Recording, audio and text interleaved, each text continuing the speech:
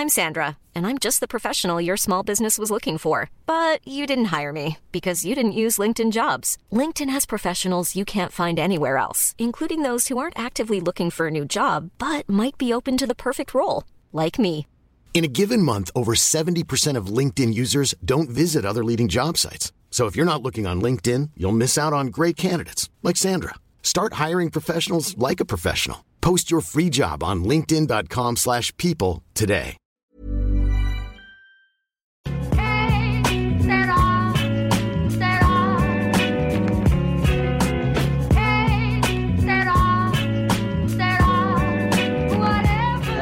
Welcome to the latest episode of the Championship Roundtable. I'm your host, Jake Jackman, and you can reach us by emailing us at thechampionshiproundtable@gmail.com. Hi, my name's Thomas. I'm the editor of wolvesblog.com, a website, unsurprisingly, about Wolverhampton Wanderers. And you can reach me on Twitter at wolvesblog and at facebook.com/wolvesblog.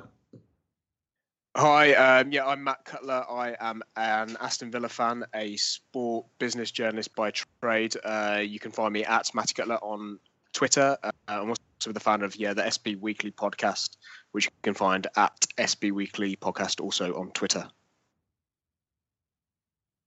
Okay, thanks for joining us today, guys. We'll start on making a rounds where each of us have a few minutes to discuss what's been happening at our clubs this week. We'll start with you, Thomas. A good win on Thursday. Paul Lambert's first win in charge, I think. So you must be feeling slightly more positive than you were last time you came on. How are you currently feeling about Wolves? Like you say, I'm feeling better after getting that win in the bag. It's been a long time coming.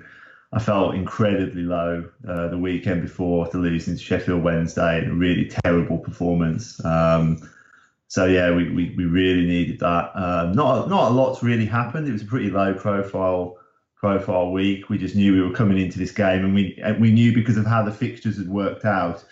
With Wigan having won the previous week, beating Huddersfield in the week, then we knew that if we didn't anything but if we lost, basically we were going to slip back into the bottom three. So avoiding defeat was a big thing, but then when QPR went down to 10 men, obviously that changed the perspective of the game. We needed to go on and win it, and thankfully we did that quite convincingly. It looked like being for a long time because we got 2 goals up.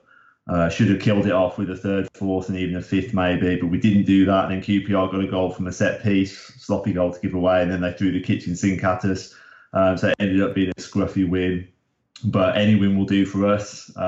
Just hope that it's a building block to start something, because we've only been going in one direction for a long time, and we need to address that, because I certainly don't think we can adopt the mindset that we're too good to go down, because we're not too good to go down. So good week really, because it looked like we were in for a long struggle after the Sheffield Wednesday game, but we've turned it around, so hopefully better things lie ahead. Yeah, it does look like a much-needed win after 9 games without one. Do you think that this is a good opportunity to kick on now? I mean, your upcoming fixtures, you've got Fulham at home, Cardiff and Nottingham Forest away, and then Bristol City and QPR before the new year. Do you think that this month could be a big one for Wolves in terms of climbing out of danger? I think it's got to be. It's got to be, because, like you say, those fixtures, you couldn't probably ask for much better ones. They're like you guys, that old cliche, there's no easy games in the Championship because there's about a line of litmus paper between most of the teams. But those look like decent fixtures on paper. We've got to put a run together. So yeah, that's exactly what we'll be looking to do. I would expect that we'll be spending some money in January. So it would be nice to be in a position to attract certain players, because if we're at the bottom of the tail end of the Championship, we're not going to be able to attract a decent calibre of player. Whereas if we've managed to get 2 or 3 more wins in December, get up to that sort of mid-table area where you think, well, maybe with a decent run we might do something. You might be able to attract a slightly better calibre of player. So that's on my mind. But I think primarily what we've got to do is just be looking at staying up. Actually, funny, and it's a bit of a clang, this one, but when Paul Lambert was brought in, he actually invited a selection of the bloggers and local sort of fan sites to come and meet him. And he gave us 2 hours of his time down at the training ground, which was really good. And he actually asked us firsthand what our expectations were, and everyone most people were sort of realistic in what we were inheriting. So we just need to stay up this year, and look to build something moving ahead for next year. So I think that's realistically what we've got to do. Baby steps, get away from there. So as long as we stay up this season, that's what I'm aiming for. Thomas, sorry, how did you find Paul Lambert on first impressions? What did you think of him? Well, he's a really, really nice guy. I mean, first and foremost, just couldn't have been more sort of low profile. Walked in, shook everyone's hands, very warmly greeted everyone. I think he said during his time out after he left Villa, he'd spent a lot of time going around Germany, and he'd been at Dortmund, been at Bayern Munich, been at Barcelona and Real Madrid, and just basically absorbing how these clubs are run and how the managers are working. And he said the thing that he took from his time at Villa that is he took too much burden on things. He took too much on his shoulders, felt too much pressure. Acted very sort of erratically and aggressively, where he's sort of learned to calm down a bit. So he said one of the things he learned was the importance of running the whole football club, not just about what he can influence the team, but how he can influence the whole club. So I think inviting us down was kind of an effort to sort of galvanise the support a little bit, and then also for him to get an idea of what the types of thing we were hoping to see from him. And even, he asked us opinions on certain players we liked and didn't like and stuff like that. So, he was very open, very engaging. He said, he's got very straightforward ideas about football.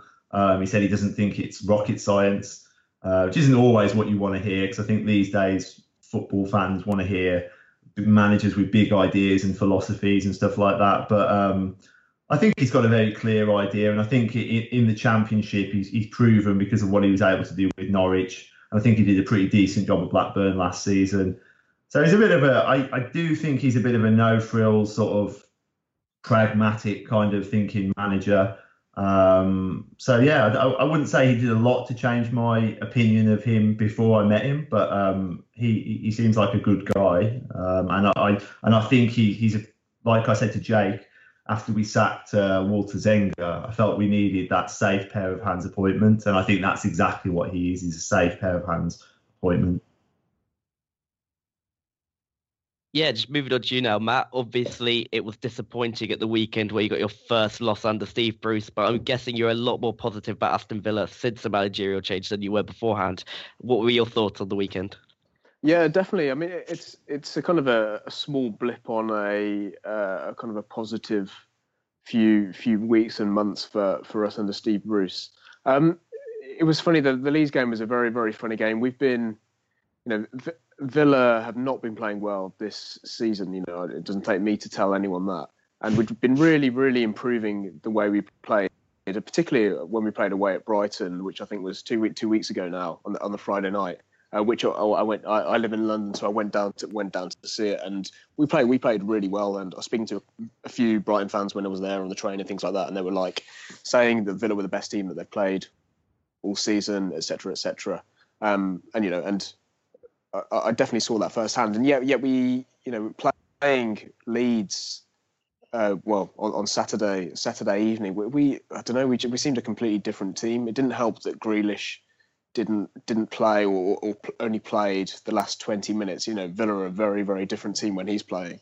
A lot more creative, a lot more confident on the ball. Leeds kind of sat back and they're almost inviting us to attack them. Yet everyone seemed a little bit off.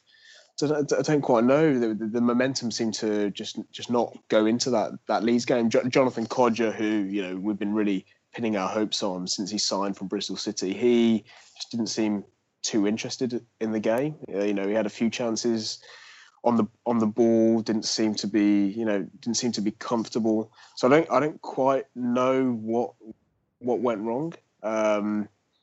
Steve Bruce seems pretty kind of calm about it, but to be honest, Leeds were on a good run, but they were there for the taking, and I just think Steve Bruce maybe got his tactics a bit wrong, or didn't prepare the guys enough in advance. And also bearing in mind that Leeds played in midweek. and I think maybe went to extra time, or at least played a pretty serious game against Liverpool. Yeah, I mean, I don't quite know the answer. Don't know the answer to that. Yeah, looking at the league table, Aston Villa have only lost 4 games all season, which is fewer than Newcastle and Reading. I think only Brighton have lost fewer games. So for me, as an outsider looking in, it seems that Aston Villa are on the verge of going on a good run and sort of cementing themselves in that playoff spot. It's just small margins at the moment that is preventing them from doing so. Do you think that's a fair reflection on the whole in recent weeks under Steve Bruce? I mean, you've been unbeaten, but you've not been putting a run of wins together. Do you think it's only a matter of time before that does happen? Yeah, definitely. Yeah, I think you're right, and our defence seems to be pulling together now. Our fullbacks, Jordan Amavi is playing very well, and Alan Hutton. I was reading on Twitter, he got a bit of stick for how he played against Leeds, but I thought he was pretty solid. He's a bit of an old timer. He's been around the block for a fair few years now, and he seems to have a solid game. And James Chester and Tommy Elphick, who's back in the team now, having been injured. I think we've got solid back four. It's the goalkeeper who I don't want to kind of preempt the conversation we're going across the next kind of hour or so, but I think the goalkeeping area is something we need to address in the transfer window. We conceded 2 goals against Leeds, and the first one was a cross that's come in, and Galini, who's our first team goalkeeper, he flapped at it, and crosses have been a real bugbear of his since he signed. And to be honest, mistakes more generally. We've lost way more points than we should have due to goalkeeping errors. So I guess, yeah, I think we've got Wigan coming up next weekend, and Wigan are languishing in the relegation zone. But I don't know. Maybe I'm being slightly depressive about the whole thing, just off the back of a loss. Things are looking up. That's to say the least. Even though it didn't sound like that from the last 10 minutes of me ranting. Just moving on to Newcastle now. Obviously, we've not had the best week in recent history. We've lost 3 games now in a row. It's not great, but I think it's not for bad performances. I think during the week I'll start there against Hull. We dominated a Premier League team for nearly 120 minutes, and we were quite stupid to give away the lead once we had it, especially as they had 10 men. I think we dominated the game well. I think Benitez is right after the game said that we failed to manage the situation, and that's something that we're going to learn with experience. Still a very young team, and there's only been 19 games this season. There's a lot of work still to do. We're far from where we want to be, but we're going in the right direction. I think it was a positive on the whole with that whole game. I'm not sure we would have got much further in the cup even if we'd have beaten Hull anyway. So it was I guess a missed opportunity to go to a semi-final, but it's something that we're going to have to move on for. We want to get promoted first and foremost, so that has to be our main goal. So that was disappointing on the night, but it's not something I'm going to look back on and be too disappointed at. Then we moved on to Friday's game, and that was definitely an eventful game for many a different reason. I don't really like criticising referees, but it's difficult not to in this game. He got a lot of decisions wrong, not only for Newcastle. He got decisions wrong for Nottingham Forest as well. It wasn't a great game. It was just a major decision seemed to go against Newcastle in this one. We'll start of the red card to Jonjo Shelvey. It's probably a fair red card. I've seen worse kickouts, but he definitely did kick out, and it's difficult to argue with that. I think Lansbury didn't come out of that looking well himself. I think Benitez was very angry with his own reaction and his own actions. I think he sort of provoked Shelvey, and he could have easily seen red as well. You see situations like this in a lot of games, and at the time, a yellow to both players could have been fair, but I'm not going to be too critical of that red card. I think the problem with this is that it wasn't a penalty. I think if you read the rules, if there's a foul off the ball, you give a drop ball, you don't give a penalty. But the penalty was saved anyway, so that wasn't a big talking issue. And then we had the disallowed goal from Kieran Clark, which I think probably shouldn't have been disallowed. I don't see what's wrong with that. Kieran Clark himself was held a few minutes earlier, and we didn't get a penalty for that. And I didn't see the difference between the two incidents. I think if you give a penalty, if you don't give a penalty for Newcastle, you can't give a foul against us for that goal. So I think that should have been allowed. And then we take the lead, and I think with 10 men, we were still the better team in that game. I thought with 10 men, we could have went on and won it. We got the goal through Matt Ritchie, who hasn't scored recently, and I thought we were going to push on then. And then it was just such another stupid decision from the referee. I think this one was the big talking point. Firstly, I don't think it was a penalty. I think Lansbury's already going over. He's looking for the foul. Paul Dummett does put his hands on him, but I don't think it's enough for a foul. And even if you do give that penalty, you can't give the red card. They've changed the rules. They've made it so you don't do the double punishment. You don't give the red and the penalty. But that's exactly what that referee did. And then Carl Darlow saved that as well. And we went in 1-0. It was an extraordinary half of football. But at that point, you can't win a game with 9 men. The physical demands of it are impossible. We gave it a good go. We played very well in the second half. We did everything we could, and it took them till the 85th minute to get that winning goal.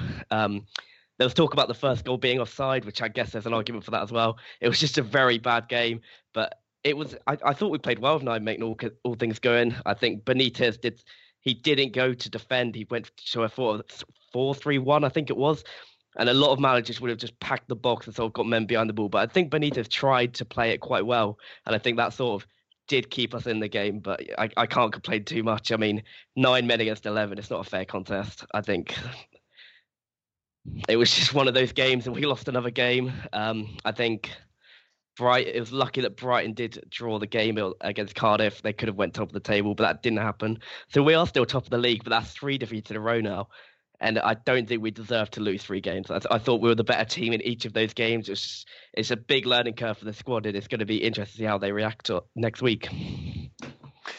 Jake, I was watching that game, and just the standard of refereeing, and also kind of Henri Lansbury's, or however you say his name, his behaviour was, pretty diabolical on both those decisions. Just ridiculous, really. Do you?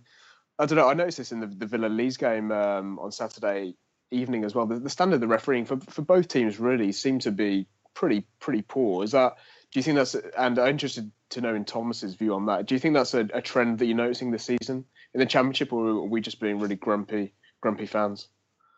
I think it is. There's definitely an argument that the refereeing in the Championship is maybe a lot lower than the Premier League. There's definitely a significant difference. I've noticed that. There's been a few games this season where the blatant decisions haven't been given, either for or against Newcastle, penalties and things like that. It seems on the big decisions, they're very variable in what they give. And it seems with each game, each referee has a different prerogative. Sometimes they're very card happy, or they're very happy to give decisions. Others are reluctant to. And there's not that consistency that you get in the Premier League. Do you think that's fair, Thomas? Do you think that there is a difference? I mean, you know the league a lot better than we do. Yeah. Is that a barbed insult? Is it?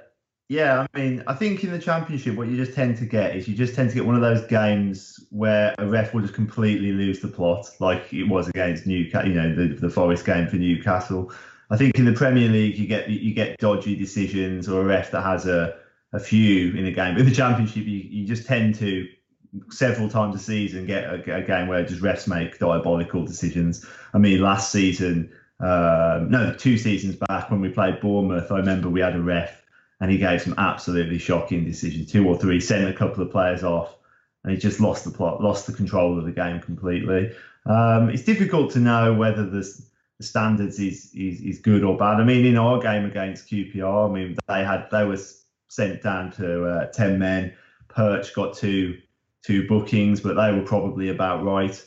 And then both teams probably should have had a penalty because there was 2 handballs that the linesman and the ref didn't give. So, I mean, I don't know. I think in the Championship, all the games are a lot tighter and it's a much more physical league. So I think you're asking the ref to make a lot more decisions. So I think it's probably harder to referee a Championship game than it probably is to referee a Premier League game in a lot of respects. So I would say that there has been many times this season where I thought the referee could have done better, but I don't know. I wouldn't say it's gone downhill necessarily from recent seasons. Didn't the Aston Villa Birmingham game get refereed by Mike Dean? Am I right in thinking that? I can't really remember. Fair enough. I did think that did happen. It might have done, but if it didn't, then fair enough. Yeah. Well, they occasionally get sent down, don't they? That's the punishment if a referee has a. It's quite a funny thing, isn't it, to think, well, the referee had a really shocking game in the Premier League, so we'll go and send him down to referee a really important Championship game or something to that effect. It's like we should have to suffer bad refereeing because a ref dropped a clanger in a Premier League game last week. So it's it is an interesting one, but I kind of think no referee goes out to deliberately think I'm going to put one over on a team. So I think you just have to sometimes accept the rough with the smooth, don't you? That sometimes you're going to get a bad ref and it's going to cost you, and sometimes you'll get the benefit of the decisions. I don't think it always evens out over the season because some teams always get more bad luck than they get good luck. But I think you've got to be a bit philosophical about it. Yeah, I do think a lot of the local journalists in Newcastle have spoken about how Rafa Benitez has been slightly surprised by the officiating at this level, and if maybe he was a bit more vocal about it. So he hasn't been. He's been very sort of diplomatical about everything. Even after the game on Friday, he didn't criticise the ref too much. He was mainly focusing on Lansbury. So I think it's definitely an issue, but every team has it. Every team's going to have decisions against them for them. It's going to even itself out to use a footballing cliche. It's going to happen, so I'm not going to complain too much. I could be here next week talking about how we've come on the right side of decisions. So yeah, it's just one of the things you have to deal with. All teams have it. So I'm not. It was just very disappointing how two of our players got sent off, and it sort of ruined the game. Selling a little or a lot? Shopify helps you do your thing however you cha-ching. Shopify is the global commerce platform that helps you sell at every stage of your business. From the launch your online shop stage to the first real-life store stage, all the way to the did we just hit a million orders stage. Shopify is there to help you grow. Shopify helps you turn browsers into buyers with the internet's best converting checkout. 36% better on average compared to other leading commerce platforms. Because businesses that grow with Shopify. Get a $1 per month trial period at shopify.com/work. Shopify.com/work. Hiring for your small business? If you're not looking for professionals on LinkedIn, you're looking in the wrong place. That's like looking for your car keys in a fish tank. LinkedIn helps you hire professionals you can't find anywhere else, even those who aren't actively searching for a new job but might be open to the perfect role. In a given month, over 70% of LinkedIn users don't even visit other leading job sites. So start looking in the right place. With LinkedIn, you can hire professionals like a professional. Post your free job on linkedin.com/people today. But moving on to the topics, both of you have had new managers at your clubs recently. So I just want to talk about both of those. How do you think they've settled in? And do you think they're the right men to take your club to where you want to go? We'll start with you, Thomas, on that. You spoke a bit about Paul Lambert earlier. I just want to know what you thought, what your reaction was when he was appointed, and how do you think he's settled in, both sort of PR-wise and on the pitch as well? Has he made any decisions that have shocked you or brought anybody back in? I just want to hear how he sort of settled in. Yeah, I mean, firstly, when we spoke after Zenga got the sack, and I said this was the type of manager, there was the profile of the manager that I wanted. I wanted someone who was a serious contender, not someone who was just plucked out of George Mendes' phone book like Walter Zenga was.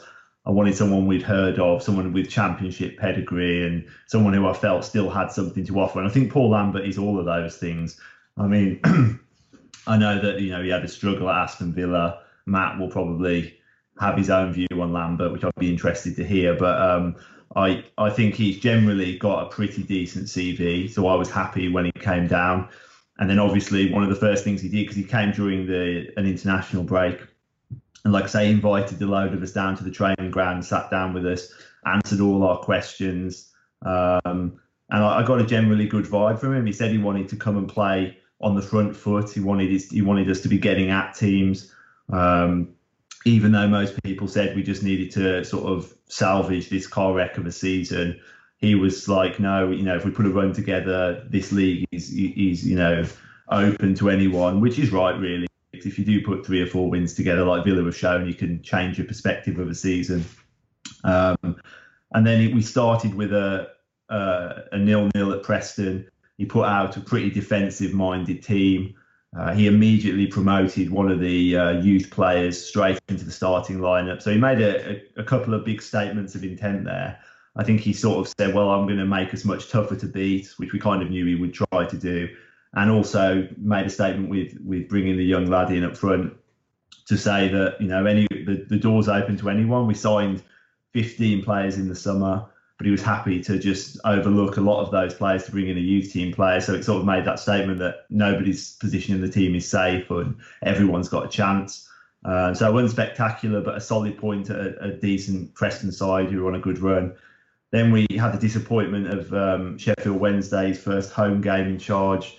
Again, he put out what looked a very defensive-minded team, which was a bit disappointing because we've got quite a lot of good attacking players, and what I think we were hoping to see from Lambert was to give us that bit of defensive resilience, but also get the best out of the attacking players, Costa, Cavallero, Bodvarsson, players like that. But he didn't start with Cavallero against Sheffield Wednesday. We were 2-0 down fairly quickly, and we did very little to try and get back into that game. So that was very disappointing. That was a low point, and we were already looking over our shoulder. And then QPR was obviously, it felt like a big game. It felt like a game we needed to really show something, and Paul Lambert needed to show a bit more, and he picked a much more attacking team. He went for 3 up front. He played those 3 players. He played Noah Dicko through the middle, Costa and Cavallero wide. So it was a proper 4-3-3. And after QPR went down to 10 men, those 3 players really came to the fore and won us the game. So I think that was good because it showed that Lambert was willing to reflect on perhaps mistakes he'd made with the previous team selection and go back to the drawing board and come up with a different plan. So I'm impressed with him because not many managers will sit down and talk with fans for that long and show a real appetite and really share his ideas. So I do think he's the right man for the job, and I do think he will ultimately do what we need him to do this season. And then it'll just be a case of whether next season we're able to really push on and do something, because that's when the microscope will really be on him. You did mention Jorge Mendes there. Obviously, with this new sort of since the takeover at Wolves, there's been a lot of players coming in and things. Do you think that there's a possibility that Lambert might not be given the time he needs at Wolves if things don't go to plan? Because some of these new owners can be a little bit trigger happy, and it could be that if Wolves don't climb out of relegation trouble too soon, the pressure could increase on him quite a lot, and it could be that you have a lot of managers in and out of the club, like we've seen at the Leeds and Blackburn in years gone by. Is that a fear you have, or do you think that he's going to be given the time that he needs to sort of take Wolves where you want to be? Yeah, I mean, it is a fear because whenever you've got you're owned by a consortium, it's the kind of decision that tends to get made. But what I would say is the general vibe coming out of Wolves over the sacking of Zenga and bringing in Lambert is that Fosun, the group that own Wolves, know that they've made mistakes. I think they knew that getting Zenga in and then buying all these players who have no experience of English football or the Championship, and expecting to immediately be able to mount some kind of promotion tilt was completely unrealistic. So I think they've taken advice from people in the club. Kevin Thelwell, who's the director of football type person at Wolves, he's now seems to have taken more firmer control. He was the one who sort of seemed to headhunt Lambert and put his name forward and say that he would be the right man for us. So I think he will be given time. I think he will be given some money to spend in January, and I think he'll be given some money over the summer. I think as long as we do stay up in any form, even if it ends up being a little bit more of a struggle than we'd like it to be, I think he'll get another proper go at it next season, and he'll have a chance to build his own team, which I think is right. And when we sat down with him, one of the questions he was asked was, "Will you be able to dictate the players you want? Will you be able to shape your team? You're not just going to be given more players in January that you don't really want," which is what Zenga had to do. He was just thrown 15 players and said, "Right, make that work." And Lambert said, "Yeah, I'll have a say over who's coming in, and I'll be helping identify players." So that bodes well, because I think that's what we need. We need over the next 1-2 transfer windows, we need Paul Lambert to be saying, "These are the players I want." And he talked about proven Championship pedigree. And funnily enough, one of the few players that he actually name-checked was Lansbury at Forest, which is quite funny because he was in the headlines against Newcastle and against Barnsley in another game where their player sent off. But he name-checked him as the type of player who could just immediately hit the ground running if he proved to be a target. So I think in January we'll get a few players in, and I think generally with Paul Lambert, I get the feeling we'll be all right this season. So high hopes. And moving on to Villa now, Matt. Obviously, Steve Bruce is very much a safe pair of hands. He took Hull off last season. He's got a good record in the Championship. He did well at Birmingham, ironically as well, before. How have you rated him since he's arrived at Aston Villa? Yeah, he's been brilliant. I've kind of, through my journalistic kind of day-to-day, I've spoken to a few people who, work in and around the club. And even though Di Matteo, his CV looks pretty good. He got, particularly 5 or so years ago, whenever it was, he was in charge of West Brom, got them promoted. So he has that kind of Championship pedigree. But I don't think, or from what I was told anyway, he wasn't the type of person to really go in and kind of shake up a dressing room. Bearing in mind we've got very similar squad to the squad that performed so dreadfully in the Premier League last season. And I think that is the main difference with Steve Bruce. He's come in there. He's that kind of respected figure. He's been able to shake up that dressing room and just really give the proverbial kick up the arse to some players who really needed it. And so, to be honest, the type of football hasn't really changed that much. It's more so that the players have just been performing a little bit better. And bringing the best out of some of the players who at the start of the season weren't really performing that well. Even a kind of a Jonathan Kodjia, who is only really kind of, apart from the odd penalty at the start of the season from when he signed. He's really started to perform since Bruce has come in, and I don't really think that's a coincidence. And as you were kind of alluding to, I think he just knows exactly what it takes to get a club promoted. Although saying that, it's slightly worrying about how he set up against Leeds, because that almost made me think to the contrary to that. He for some reason he kind of tinkered with the formation, put Rudy Gestede up front, having he hasn't started a game in a long time, didn't seem to quite work. So that kind of gives you some alarm bells. But that is the first loss in, I think, kind of 8 or 9 games since he's come in. So the signs are positive. I think if we scrape the playoffs, I think that's probably realistic. I think you hear some Villa fans getting a bit carried away, saying first or second, automatic promotion and all that. But I think we'd take 6th now all day long. Was it a fear of yours after he was appointed that his past, success with Birmingham would go against him? Because I know Alex McLeish wasn't maybe the most popular man on when he arrived at Aston Villa. Do you think it's the same problem for Bruce, or do you think that that's going to be overlooked because he is obviously the type of manager you need to rebuild the club after last season?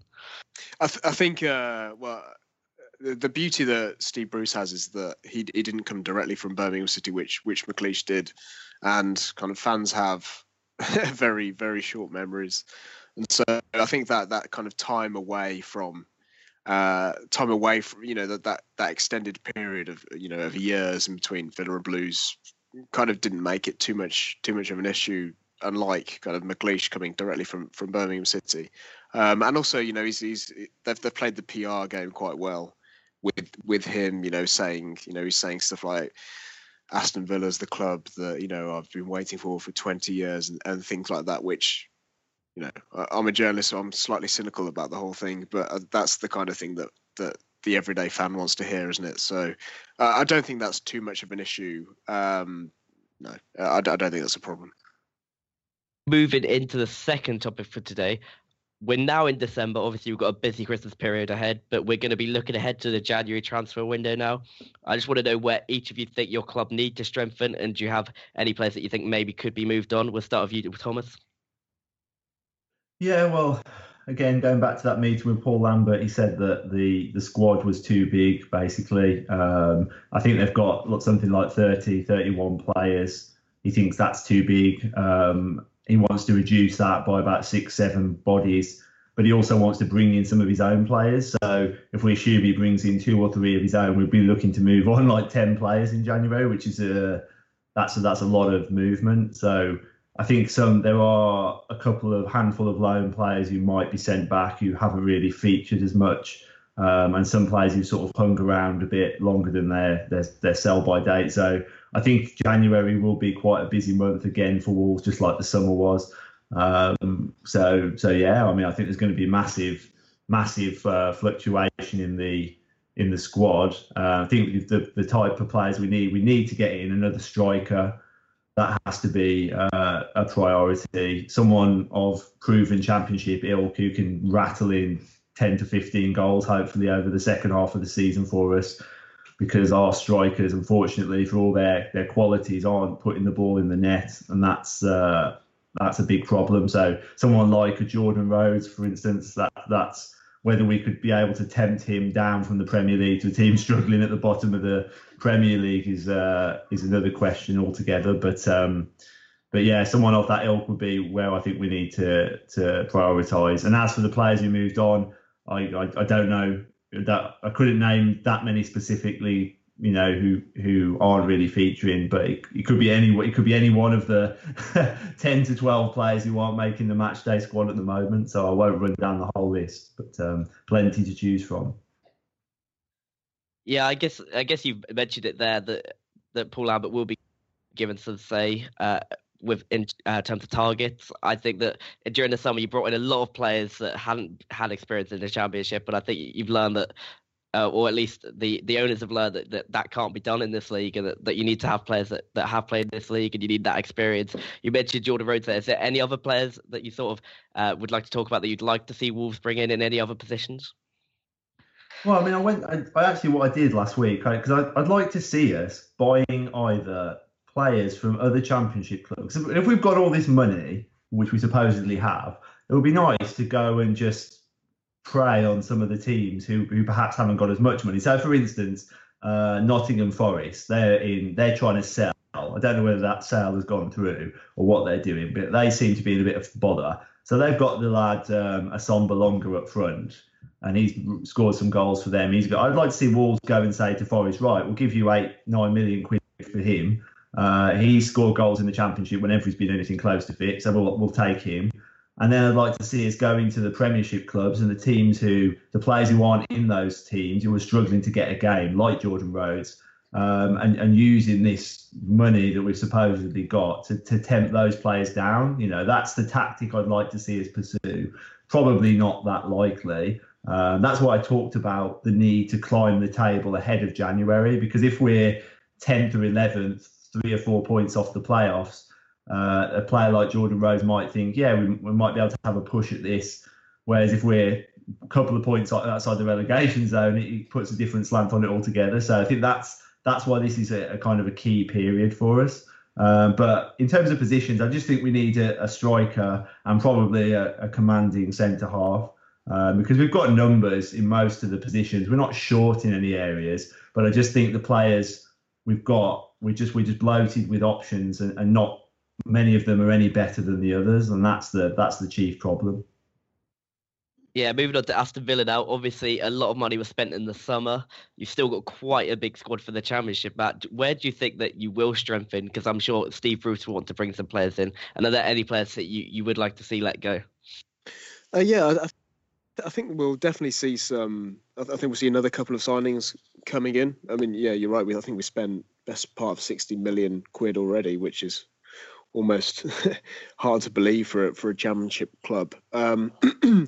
The goalkeeping situation is a bit of an issue, but I don't know whether they'll bring someone in. I'd like to think they would. I mean, Golini's come in for the season. He came in with people saying he's going to be the next Buffon. That's definitely not the case. I can tell you that. Mark Burns struggled with a couple of injuries this season already, so it does seem to be a little bit weak in that goalkeeping department. But I don't quite know who they would bring in. I think we got a little bit unlucky with Richie Delay came in at right back from Leicester. in the last transfer window, played a couple of games, and then did his he was out for the season doing his knee in. So I don't know whether maybe there'll be another defender coming in. So I guess so. If I were going to guess whether there'd be a couple of signings coming in, I think it would be either goalkeeping and or in the defensive department. But we've got a massive squad. There are plenty of. We must have the strongest bench in the Championship. I mean, going into that Leeds game, we had Jordan Ayew, who we signed for I think maybe 10 million last season. We had Jack Grealish, probably one of the best young players in the league, and a couple of other big Championship names at least on the bench. So I don't think the size of our squad is an issue. It'd be interesting to see whether people come in for Villa players. I would suggest someone like a Jordan Ayew, who at times doesn't seem interested. I said it on this podcast before. Just doesn't. Is a great player, but doesn't quite seem motivated for the Championship. Whether a kind of a lower tier Premier League may come in for a couple of Villa players, that would be interesting, because I don't quite know what would happen in that situation.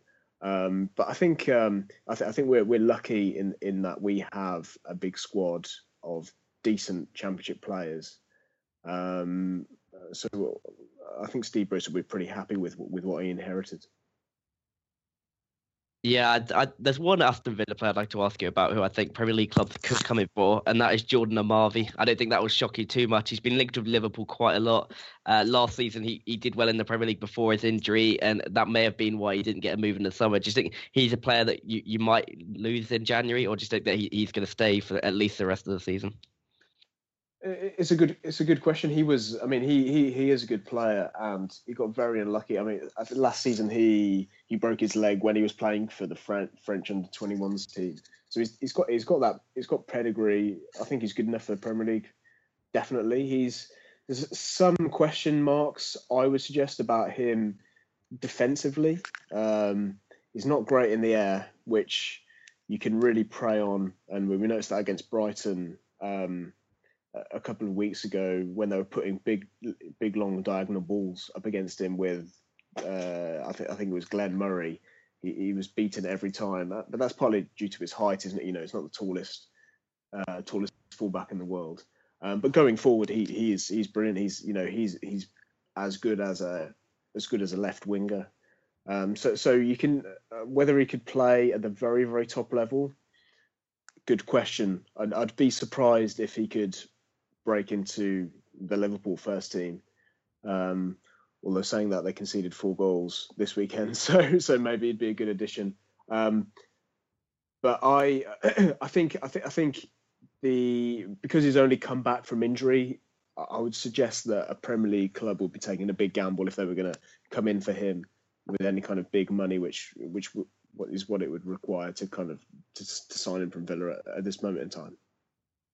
In terms of Newcastle and their transfer business, I like Villa, we spend a lot of money in the summer, but I'd expect some more business in January for a couple of reasons. One, I think Jonjo Shelvey could be missing for a very, very long time. I'm not sure what's going on with his sort of stuff that's going on with Wolves as well. Thomas, you might know a bit more about this, but the racism sort of thing that's going on, I think he's probably going to get banned for that, from what I've read. He's going to be missing.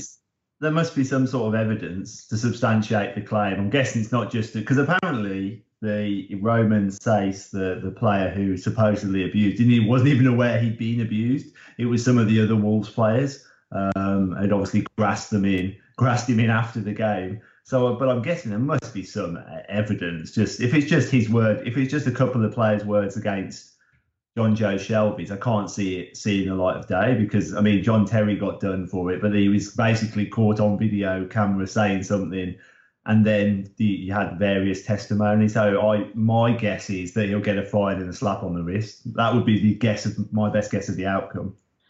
That would be positive for Newcastle, but from what I've read, it seems to be Shelvey has a witness, the Wolves player has a witness. It's sort of going to be, one word against the other. I don't know what's going to come of it, but if he does get banned, it's going to create quite a problem for Newcastle, because he is our most important player. And I would go as far to say on his day, he's the best player in the championship. He can run games. He was running that game for half an hour at the weekend, and then he got sent off. But I think if he does get a substantial ban, then we're going to have to bring in somebody who can play a similar role, because we have nobody in the squad that can do that at the moment.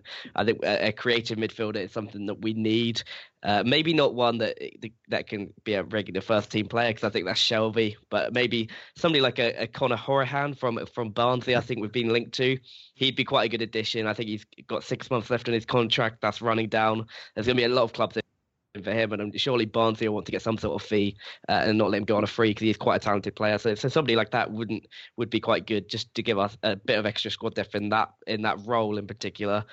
And we've got quite a few players going to the African Cup of Nations. I think we've got 4 or 5.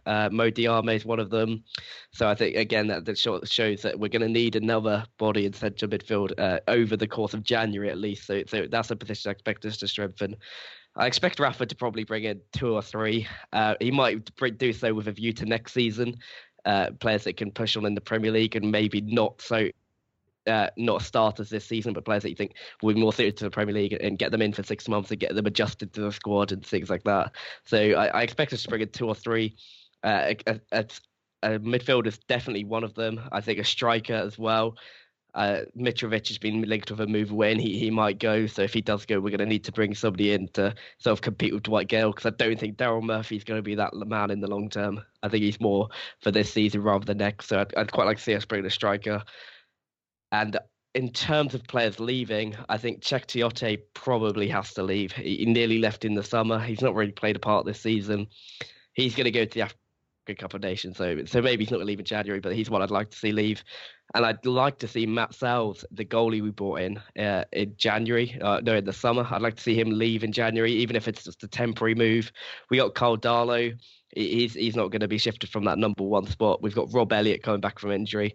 I don't think we really need Matt Sells. I think a move away would be good for him to build his confidence back up and maybe come and compete next season if we do get back into the Premier League, because I think the Championship hasn't suited his game at all. He struggled with the physicality. He's been at fault for a lot of goals. So I think maybe a temporary move back to Belgium might be a good thing for him. So he's a player I'd like to see leave on loan. But yeah, I expect us to do a bit of business. But just moving into player watch now, just like to talk about a player that impressed and disappointed in your most recent fixture. We'll start with you, Thomas. So who played well and who disappointed for Wolves this week? Let me think. I think the standout player for Wolves was probably Helder Costa, the winger. He's been our shining light this season. Him and Dave Edwards have been the ones who've been making the meaningful contributions in the final third for us. And it was him and Edwards again against QPR. But we were 1-0 up. And we knew that if we didn't get the second, QPR were always likely to score. And they did end up getting that goal at the end. So that second goal was all important. He received a cross-field pass out wide, instant control, beat about 3 or 4 players and drilled in the second goal. So that kind of quality is what we desperately needed. So he effectively won us that game, I think. So he's the one we need. Unfortunately, we've only got him on loan from Benfica until the end of the season. So I don't think whatever happens to us, he'll be hanging around, because someone will have seen enough in him to take a chance on him, even if it ends up being Benfica getting him back. So that will be a shame, but hopefully while we've still got him, we can make the most of him. On the poor side, I will be picky and go for Cavaleiro on the other wing, because this guy was our record signing. I think we paid something like 7 to 8 million quid for him in the summer, and he just doesn't. He shows glimpses of brilliance, and you can see that there's a player in there, but his end product is too often lacking. He's too hit and miss. A lot of Wolves fans are saying he hasn't had a sustained run in the side, which is possibly a fair point. But unfortunately, in the glimpses he's shown or the games he has started, he hasn't quite done enough to keep justifying his place. But he got a start at Loftus Road and he did okay, but he was very hit and miss, whereas Costa was far more dangerous, far more threatening and direct, and that's what we need from Cavaleiro. So he should get a chance in the next few games to stake a real claim. And I think getting more out of him could be the difference between continued struggles and climbing the table. Moving on to Villa, who played well and who disappointed for Steve Bruce's men this week? I mean, so Jack Grealish, a lot has been said about him, and I've said a lot about him on this podcast over the months. But just to reiterate what I said before, yeah, Villa are a very, very different team when he plays. He's very, very comfortable on the ball. He makes things happen. He can take the ball from the centre circle to the attackers, or to the opposition box quickly, taking players out of the game. And you saw that when he came on against Leeds. We became the attacking force that we should have been from the kickoff. So he's impressed. I mean, I think Steve Bruce said that the reason he didn't start against Leeds was due to a trade.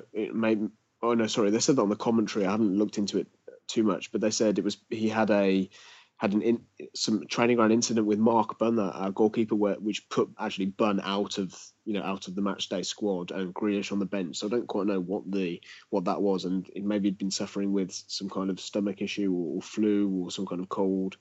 So that was but if he's fit, he needs to start for Villa. There's no question about that. He's easily the difference between winning and losing for Villa this season. So he's impressed, and he was great when he came on against Leeds, but just wasn't given enough time to make a difference when we were 1-0 down. 1-0 down when he came on. In terms of players who need to try harder, need to maybe not in the team. It just comes back to sorry, this is my slight bugbear, but yeah, Pierluigi Golini, he looks dodgy from crosses. He doesn't look comfortable taking crosses. He seems to be a decent. This is funny. This cliche we say is a good shot stopper, of which he is. But I don't think that's quite enough to be a good goalkeeper or a top class goalkeeper these days. You need to have that all around game, and being a good shot stopper and not being able to take crosses, I just think that's not it's not good enough these days. So he's been disappointing, and the first Leeds goal on the weekend, was a cross he came and should have got. He just got beaten to it. And the second goal, even though it was in the 90 plus whatever minute, he just went under his body. Should have saved it. Not that I'm saying his saves lost us the game, but he's made a few mistakes this season, and history seems to be repeating itself too much. So yeah, Golini and Grealish, the two ends of the spectrum, I'd say. For Newcastle, the player that impressed probably won't be too much of a surprise, but it was Karl Darlow.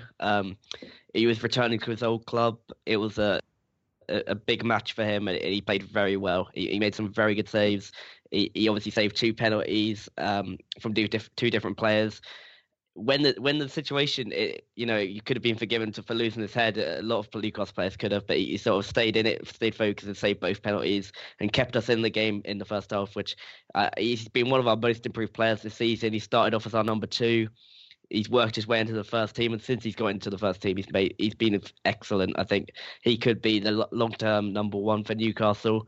I was reading an article on him earlier where the one of the local journalists said that Benitez wasn't convinced by him when he joined, and obviously he's worked very hard, and now he's the number 1, and he deserves a lot of credit. So he's probably the person who impressed most in that fixture, although everybody worked so hard, and there wasn't anybody that played badly, or at least those that stayed on the pitch. No one played badly. It was just one of those games. The person that disappointed, I've talked about him in a positive way a lot this season, but it has to be Jonjo Shelvey. He was running that game for the first half an hour. Nottingham Forest couldn't get close to him. And when he's in that mood, he's just unplayable. But then he also has that streak in him where he could do something out of the ordinary, something ridiculous to sort of ruin that. And I think that's why he's at Newcastle and not at a bigger Premier League club, because at the age of 24, he's got the ability to go so far in this game, but he's just got that streak that stops him from doing so. And that showed against Nottingham Forest. He was provoked by Henry Lansbury. it wasn't all Shelvey, but he should have known better than to react. He gave the referee a decision to make, and he made it, and that was the beginning of Newcastle sort of going downhill, and he put us at a disadvantage, which got disadvantaged further by Paul Dummett. But it was Shelvey that started that, and I think he's the main reason that happened. So he needs to learn to temper. To manage his temper a lot better. I think working with Benitez is only going to be a good thing for him, but it just reminded us why there's doubts about Jonjo Shelvey, and he needs to work on that, and it was slightly disappointing. But moving on to next week now, we've all got matches, big matches for all of us, all at home. We'll start with you, Thomas. You got a home match against Fulham, which I guess is going to be a good barometer of where you are at the moment, because they were coming in with a 5-0 win after. I'll completely go again on that. Moving on to match previews now. We've all got home matches next weekend. We'll start with you, Thomas. A match against Fulham. Obviously, that's going to be a good barometer of where you are at the moment after their impressive victory over Reading. How do you see that one going? I look at it and think it's a good fixture for Wolves right now. I think Fulham, just even though they've picked up this season, they're still quite an erratic team. They're the kind of team that will go and beat someone 5-0 one weekend and then lose to a crappy team like us down the bottom the next week. So I think that the timing of the fixture is quite nice, but then we could still get slapped if we don't turn up. So I think it's a good opportunity for us. Impossible to say how it will go, because I think Wolves are capable of brilliance and complete catastrophe. So I don't really have a strong view on how it will pan out. But I think we need to get the wins. Like you said, you read out our fixtures for December, and there are a lot of winnable games, particularly at home. And we've been so poor at home this season, it's been untrue.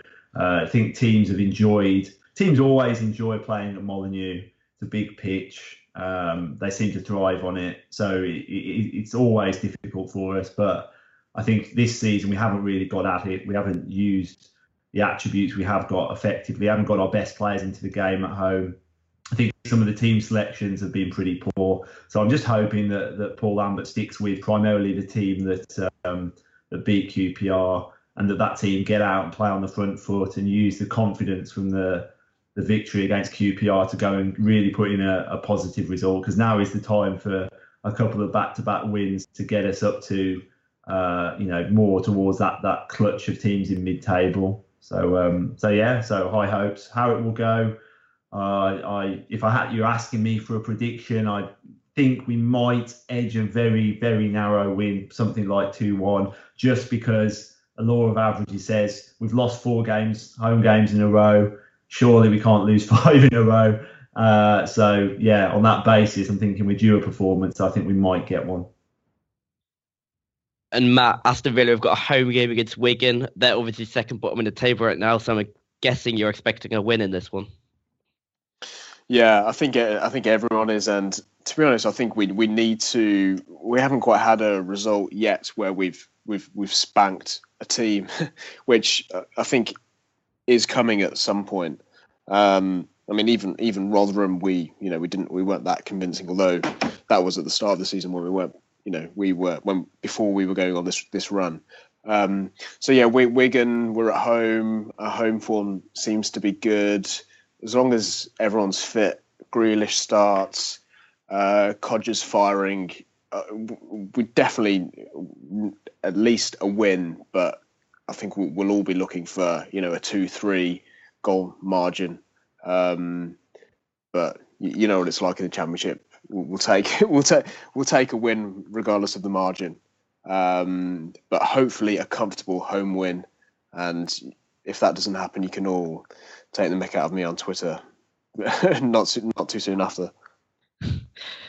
Yeah, Newcastle have got a home game against Birmingham, so it's not the easiest game. They're in the playoff positions. I know they lost at the weekend against Barnsley, but they've been doing relatively well this season, and I think a genuine contender for a playoff spot. So it's going to be a tough game, especially as we're coming in off the back of 3 defeats. We're definitely going to be there to be got at. The crowd might get a bit frustrated if we don't get that early goal, and without Shelvey as well, we're going to have to sort of rejig our formation, maybe bring in somebody else in to play that role. And I'm not sure we have anybody too suited to that. So it's going to be interesting.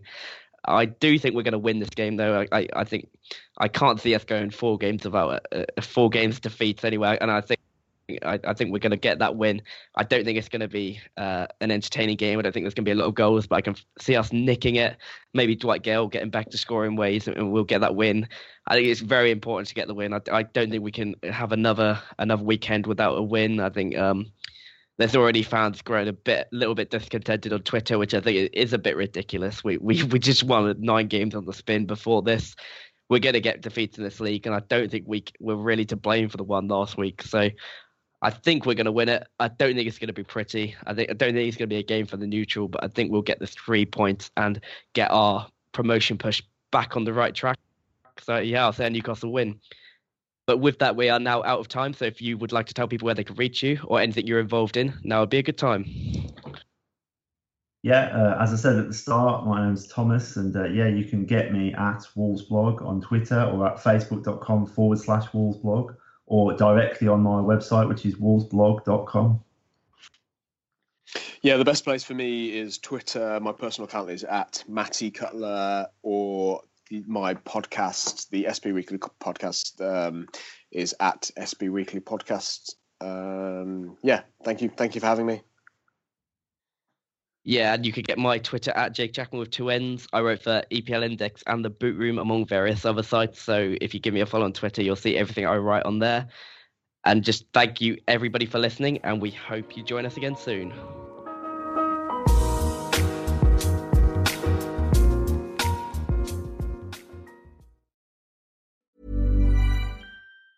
Hey, it's Danny Pellegrino from Everything Iconic. Ready to upgrade your style game without blowing your budget? Check out Quince. They've got all the good stuff, shirts and polos, activewear, and fine leather goods, all at 50 to 80% less than other high-end brands. And the best part? They're all about safe, ethical, and responsible manufacturing. Get that luxury vibe without the luxury price tag. Hit up quince.com/upgrade for free shipping and 365-day returns on your next order. That's quince.com/upgrade.